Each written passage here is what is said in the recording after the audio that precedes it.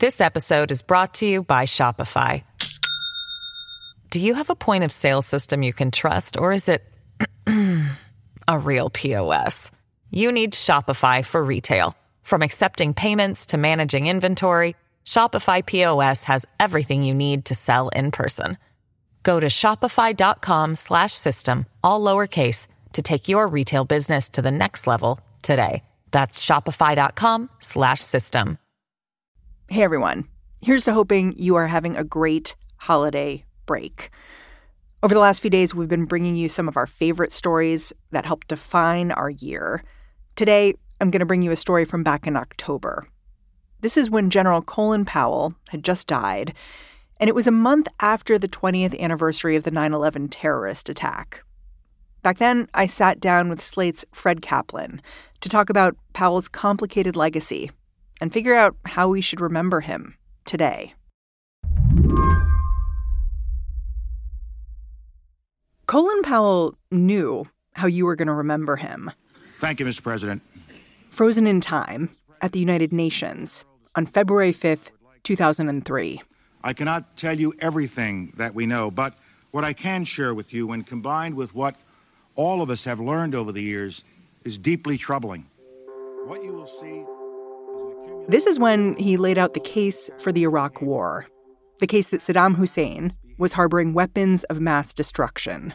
My colleagues, every statement I make today is backed up by sources, solid sources. He spoke for over an hour that day. These are not assertions. What we're giving you are facts and conclusions based on solid intelligence. And many of the things he said were wrong.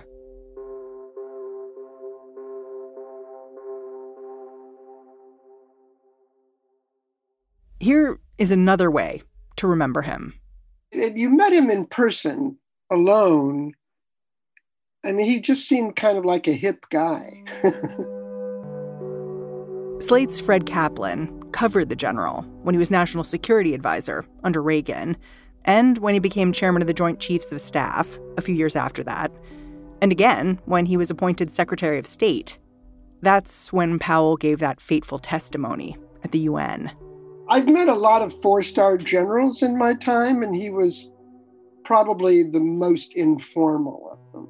You would have a normal conversation with him. He wasn't remotely stilted.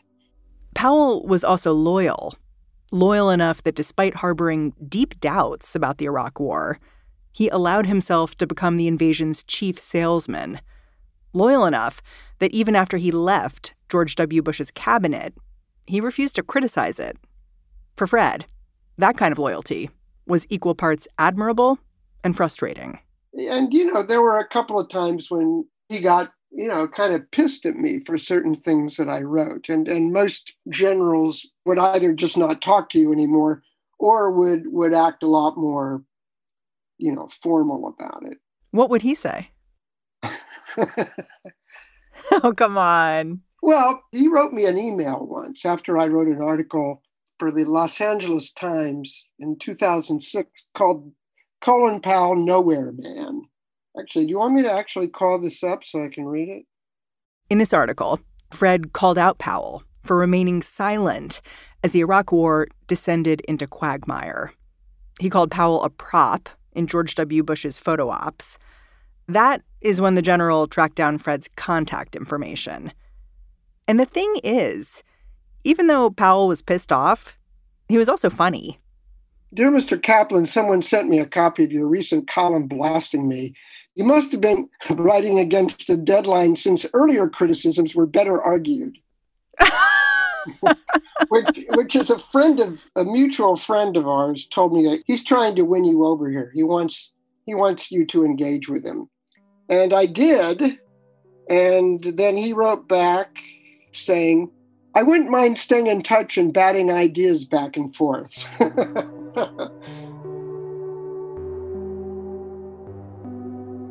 mean, he lamented that he would be remembered for this speech he gave in front of the UN Security Council. That's right. No, he did regret it greatly, and which is why at the time I was, along with many other people, frustrated that he wasn't coming forth. Do you think he should be remembered for it? Do you think that should be like the first paragraph of his obituary? I don't look.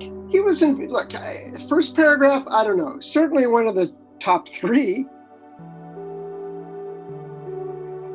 Today on the show, remembering Colin Powell, soldier, general, and cautionary tale.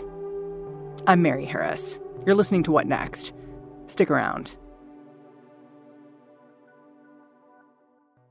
This episode is brought to you by Discover. When it comes to your finances, Discover wants you to know they are the credit card that is always there for you. With 24/7 U.S.-based live customer service, everyone has the option to talk to a real person anytime, day or night. Yep, that means no more waiting for, quote, normal business hours just to get a hold of someone. We are talking real service from real people whenever you need it. Get the customer service you deserve with Discover. Limitations apply. See terms at discover.com/creditcard. By his own admission, General Colin Powell wasn't exactly academic. He was born in Harlem, raised by Jamaican immigrants, and all through school, he was just a C student. I have my entire New York City Board of Education transcript from kindergarten through college. I wanted it when I was writing my first book. I wanted to see if my memory was correct. My God, it was. Straight C everywhere. But what he lacked in academic rigor, he made up for in political know-how. When he entered the military, first through an ROTC program, something clicked. I found something that I did well and something that I loved doing. And I found a group of youngsters like me who felt the same way. And so my whole life then was dedicated to ROTC and the military.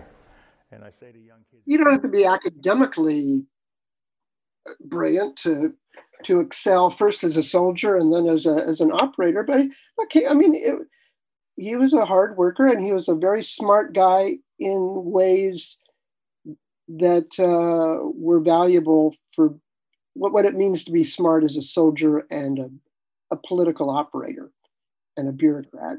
You know, I was a reporter, a newspaper reporter, when he was the National Security Advisor and when he was chairman of the JCS. And I had some dealings with him even then.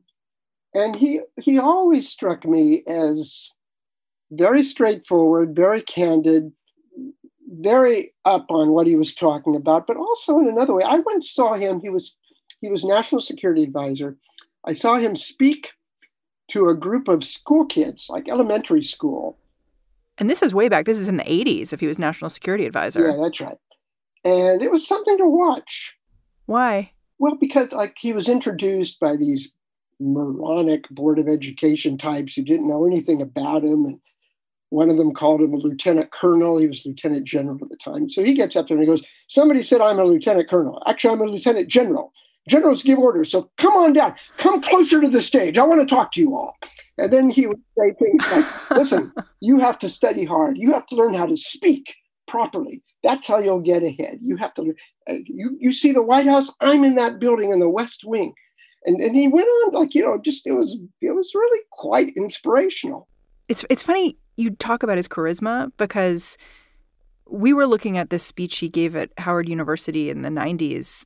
And I was struck in that, too. Like, he was funny. Oh, yeah. No, very funny guy. And just not what you think of as a military guy, so at ease with himself. So the poor commencement speaker is left with the original problem of how long to speak. And I have a simple rule. I respond to audience reaction. If you are appreciative and applaud loudly very early on, you get a nice short speech.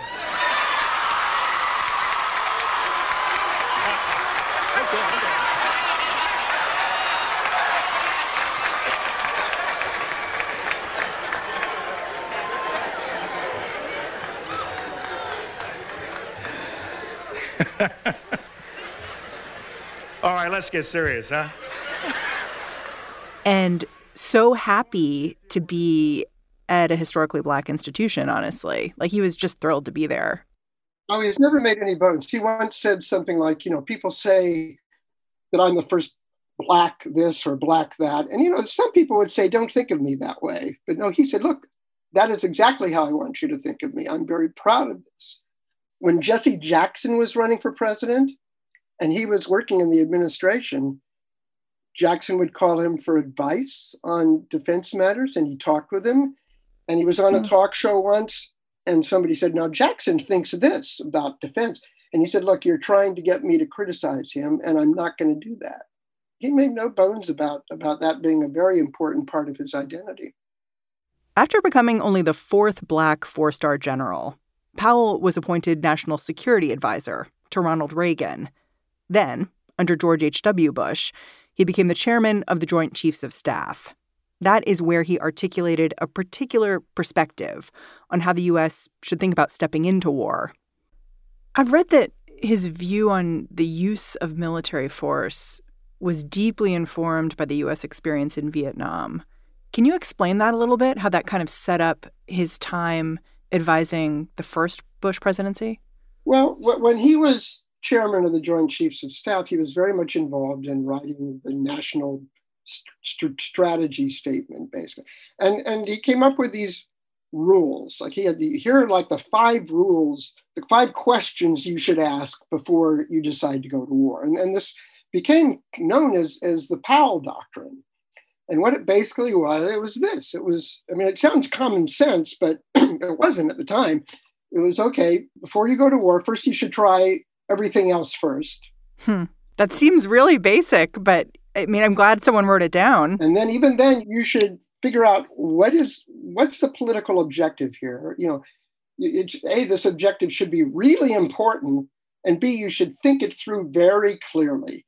And you should also think through very clearly whether military force will actually achieve this objective and whether it can be achieved at a reasonable, at an acceptable cost and risk.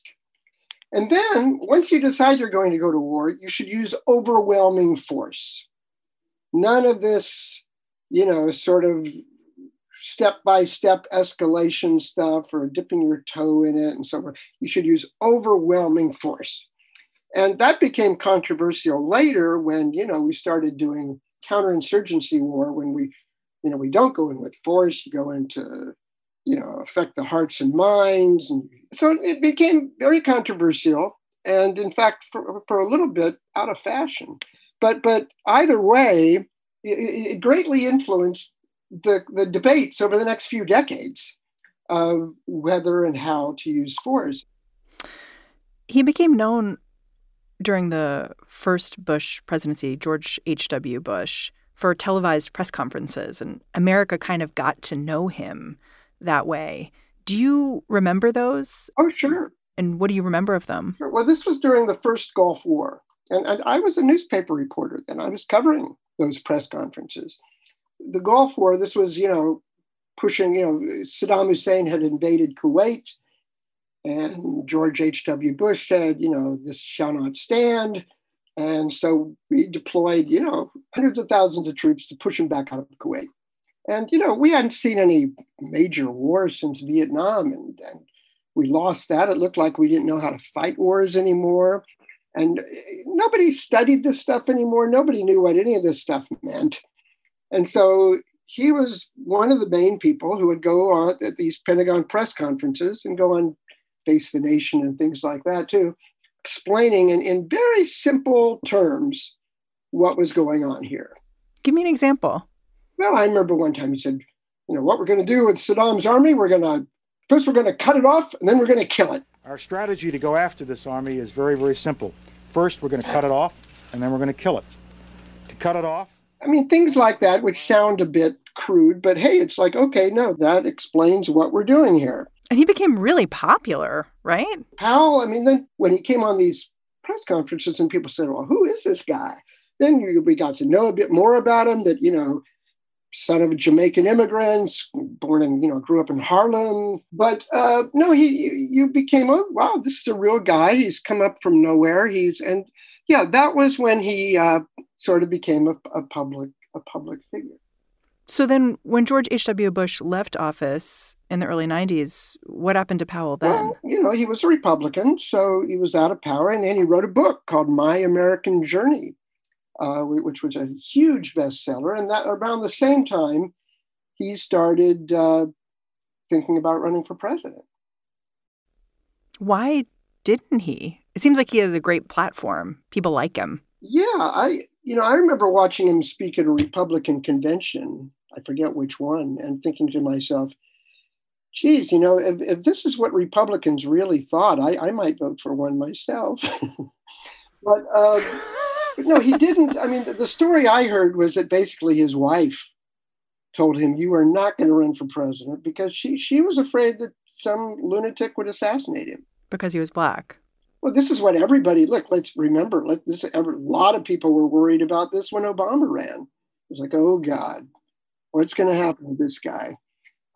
So this is well before Obama. And so I don't know if that was the reason why. But I think even he acknowledged that was one factor in why he decided not to run. For a while there, Powell seemed to recede from the limelight. That is, until George W. Bush appointed him Secretary of State in early 2001.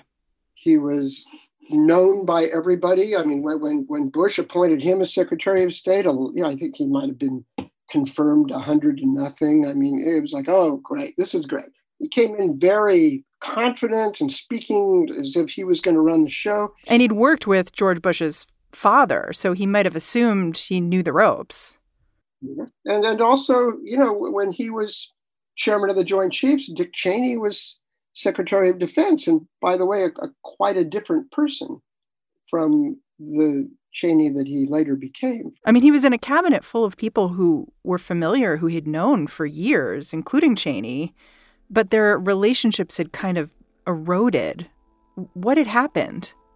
Cheney installed as the Undersecretary of State for Arms Control, John Bolton, whose real job it was to report back to Cheney everything that Powell was doing on arms control and to try to derail as much of it as possible. When I read about this time in Powell's life, joining George Bush's administration right before 9/11, it's like middle school cafeteria shenanigans, but there's an army. Why do you think this is so unusual? But it seems crazy. People were out to get each other. Well, they were out to get Powell, basically.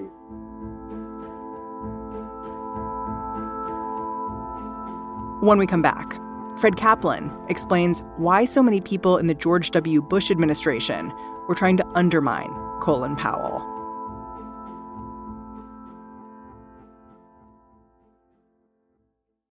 This episode is brought to you by Shopify. Do you have a point of sale system you can trust, or is it a real POS? You need Shopify for retail. From accepting payments to managing inventory, Shopify POS has everything you need to sell in person. Go to shopify.com/system, all lowercase, to take your retail business to the next level today. That's shopify.com/system.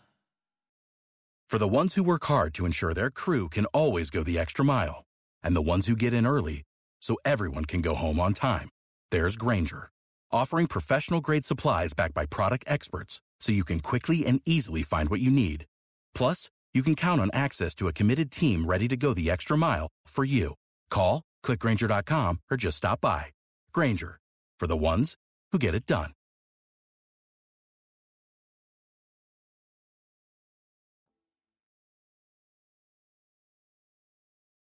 After becoming Secretary of State, Colin Powell had a tough learning curve, mostly because his colleagues, Vice President Dick Cheney and Secretary of Defense Donald Rumsfeld, were constantly elbowing him out of big decisions. After the terrorist attacks on 9/11, this dynamic got locked into place. It became clear Colin Powell had a different idea of what a war on terror should look like. I mean, look, there was no discord on, for example, whether to go into Afghanistan and oust the Taliban and kill or capture Osama bin Laden. There was no disagreement on that. Yeah, very early on, there was a Camp David meeting, right? Yeah. Where Powell said, oh, yeah, it's time to get Osama bin Laden, and here's how you do it. But it didn't do what it did to others, which is make them, okay, we've got to just go make people hurt. And now is the time to go after Iraq because we wanted to go after them for a long time. He was more, the idea is still to keep the world, but not to go crazy. But because everybody else was going in that direction, it did serve to isolate him even more. Powell was reportedly meeting with, I believe, the foreign minister from the UK, basically his counterpart in the UK, before the Iraq invasion. And they were both trying to figure out, like, how do we get our bosses not to do this? What's it going to take? And it's just so stunning to look back on that now and think these two people knew, and they were quite powerful, but still they couldn't hold anything back. Because they weren't in control.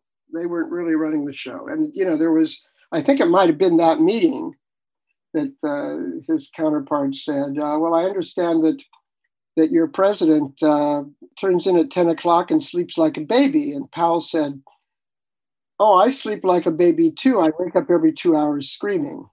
So given how opposed Colin Powell was to the military going into Iraq, how did he end up being the chief salesperson for the war at the United Nations? Well, see, that's another case of him being outmaneuvered. Cheney had the idea. You call it a diabolical plan. Yeah, there wasn't a lot of support to do this. And so Cheney was the one who came up with the idea that Colin Powell should make the presentation to the UN Security Council. Why? Because people would believe Colin Powell, whereas they wouldn't believe Dick Cheney or just about anybody else in the administration. So Powell, and this is kind of the tragic part of the story. Powell, he was given a script and he goes, this is on bullshit. I'm not going to read this. And so he went to Langley, went to CIA headquarters, and he kind of buried himself there for days, going over all the intelligence. And he would say, okay, prove to me this.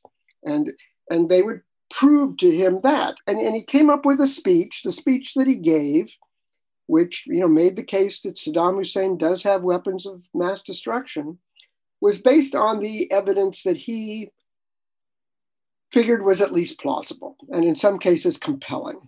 And what we've learned since is that George Tenet, who was the CIA director, who's, the one goal, the CIA director at the time, this is before there was a director of national intelligence. So the Central Intelligence Agency was the Central Intelligence Agency. They briefed the president on threats, and the president was their main customer, if not their only customer. And if the president isn't paying attention to them, then they're nowhere. And so Tenet, his idea was, we've got to please the president. And he was determined to show that there were weapons of mass destruction. And so there were analysts within the CIA who disagreed that Saddam did have weapons of mass destruction, but those analysts were not brought into the room.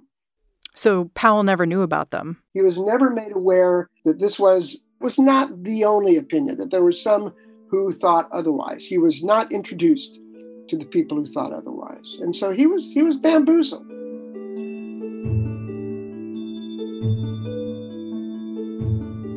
So deferring to the president and armed with incomplete information from the CIA, Colin Powell laid out the case for war, and it was convincing. We believe Saddam Hussein knows what he did with it, and he has not come clean with the international community. We have evidence these weapons existed. What we don't have is evidence from Iraq that they have been destroyed or where they are. That is what we are still waiting for. Do you remember watching the speech? Oh, yeah, sure. I remember it too. It was like everything stopped to watch it. Listen, I'll admit, I was against the war at that time. And for about 2 weeks after that speech, although still but before the actual invasion began, he convinced me that, yeah, okay, this seems like a reasonable thing to do. And I wrote a couple of Slate columns saying so. And then I realized, no, this doesn't make sense. And, opposed the war again a little bit before it started. So I had a 2-week moment of conversion. And yeah, the conversion was because of this speech by Colin Powell. And a large part of that was because it was Colin Powell delivering it. And I didn't think that he would knowingly be telling lies or believing bullshit. Do you ever think about what our timeline would look like if Colin Powell had just refused to endorse the war? Because Bush did ask him at one point, like, I need you. Are you with me on this? Well, here's the thing. First of all, he wasn't the type to do that. And in fact, most military officers aren't. And, you know, the rule in military ethos is that you obey all legal orders. And as long as he didn't think this was illegal, then you salute and do it, or you resign. I think that if he had resigned while he was still Secretary of State before the war started, I think it would have had an enormous impact. The foreign minister in the UK said, I would have resigned too. Yeah, I think it would have affected a lot of the allies who were, most of them reluctantly, going in with us. It would have had a huge impact on domestic politics of this, because he was still a universally admired and respected figure.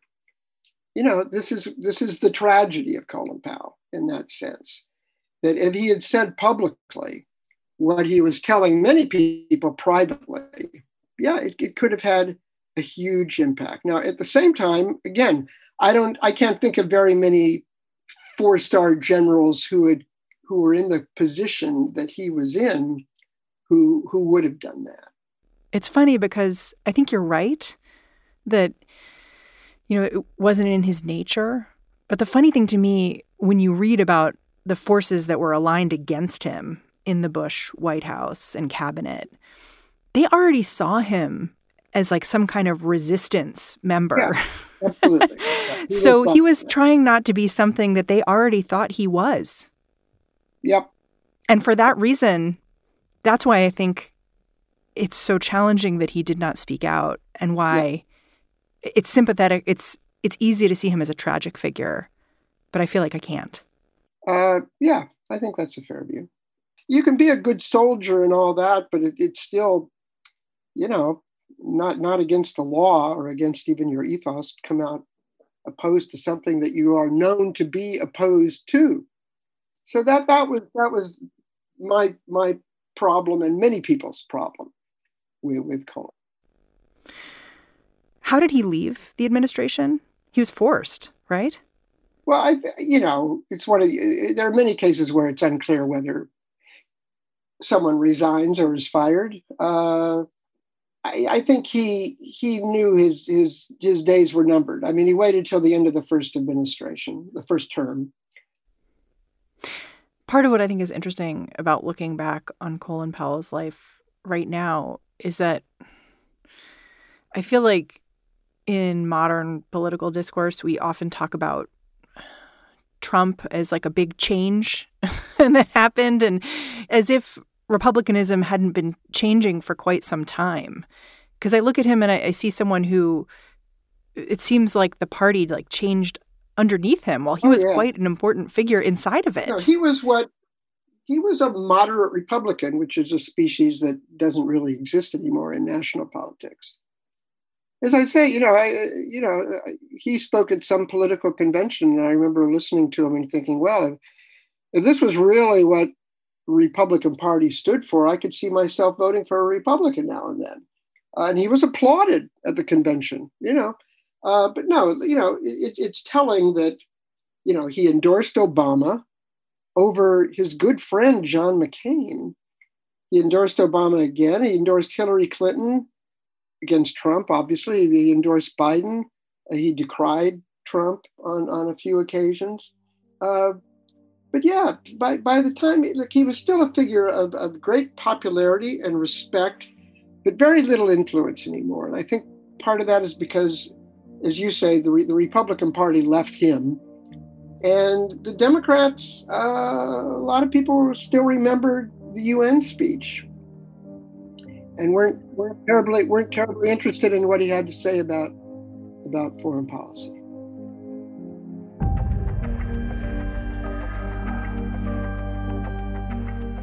Fred, thank you so much for joining me. Sure, thank you. Fred Kaplan writes about war for Slate. And that is our show. This episode of What Next was produced by Mary Wilson, Elena Schwartz, Carmel Delshad, Danielle Hewitt, and Davis Land. We are led every day by Alicia Montgomery and Allison Benedict.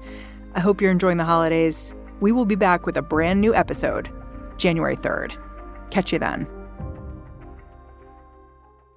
Support for this podcast and the following message come from Corient. Corient provides wealth management services centered around you. They focus on exceeding your expectations and simplifying your life. Corient has been helping high achievers just like you enjoy their lives more fully, preserve their wealth, and provide for the people, causes, and communities they care about. As one of the largest integrated fee-only registered investment advisors in the U.S., Corient has deeply experienced teams in 23 strategic locations. Corient has extensive knowledge spanning the full spectrum of planning, investing, lending, and money management disciplines. Leverage Corient's exclusive network of experts to craft custom solutions designed to help you reach your financial goals, no matter how complex they may be. Real wealth requires real solutions. For more information, connect with a wealth advisor today at Corient.com. That's Corient.com. Corient.com. Hi, this is Dahlia Lithwick, host of Slate's legal podcast, Amicus. If you're listening to this show, you might be interested in Amicus's live show that we're hosting in Washington, D.C. on Tuesday, May the 14th. My colleague, Mark Joseph Stern, and I will be talking to some amazing guests, including Sherrilyn Ifill and a sitting state Supreme Court justice, all about how originalism, a relatively recently invented way of interpreting the Constitution, has taken over the Supreme Court and radically reshaped the law. It's been doctrinal rocket fuel for the conservative legal movement and facilitated the rolling back of abortion rights, the expansion of gun rights, and the obliteration of the separation of church and state. And as another wildly consequential Supreme Court term careers to its end, the court's originalists are on a tear. But there's something you can do about it, and we hope you'll join us in D.C. on May 14th to explore the possible pathways out of the current situation. Go to slate.com/amicuslive for tickets.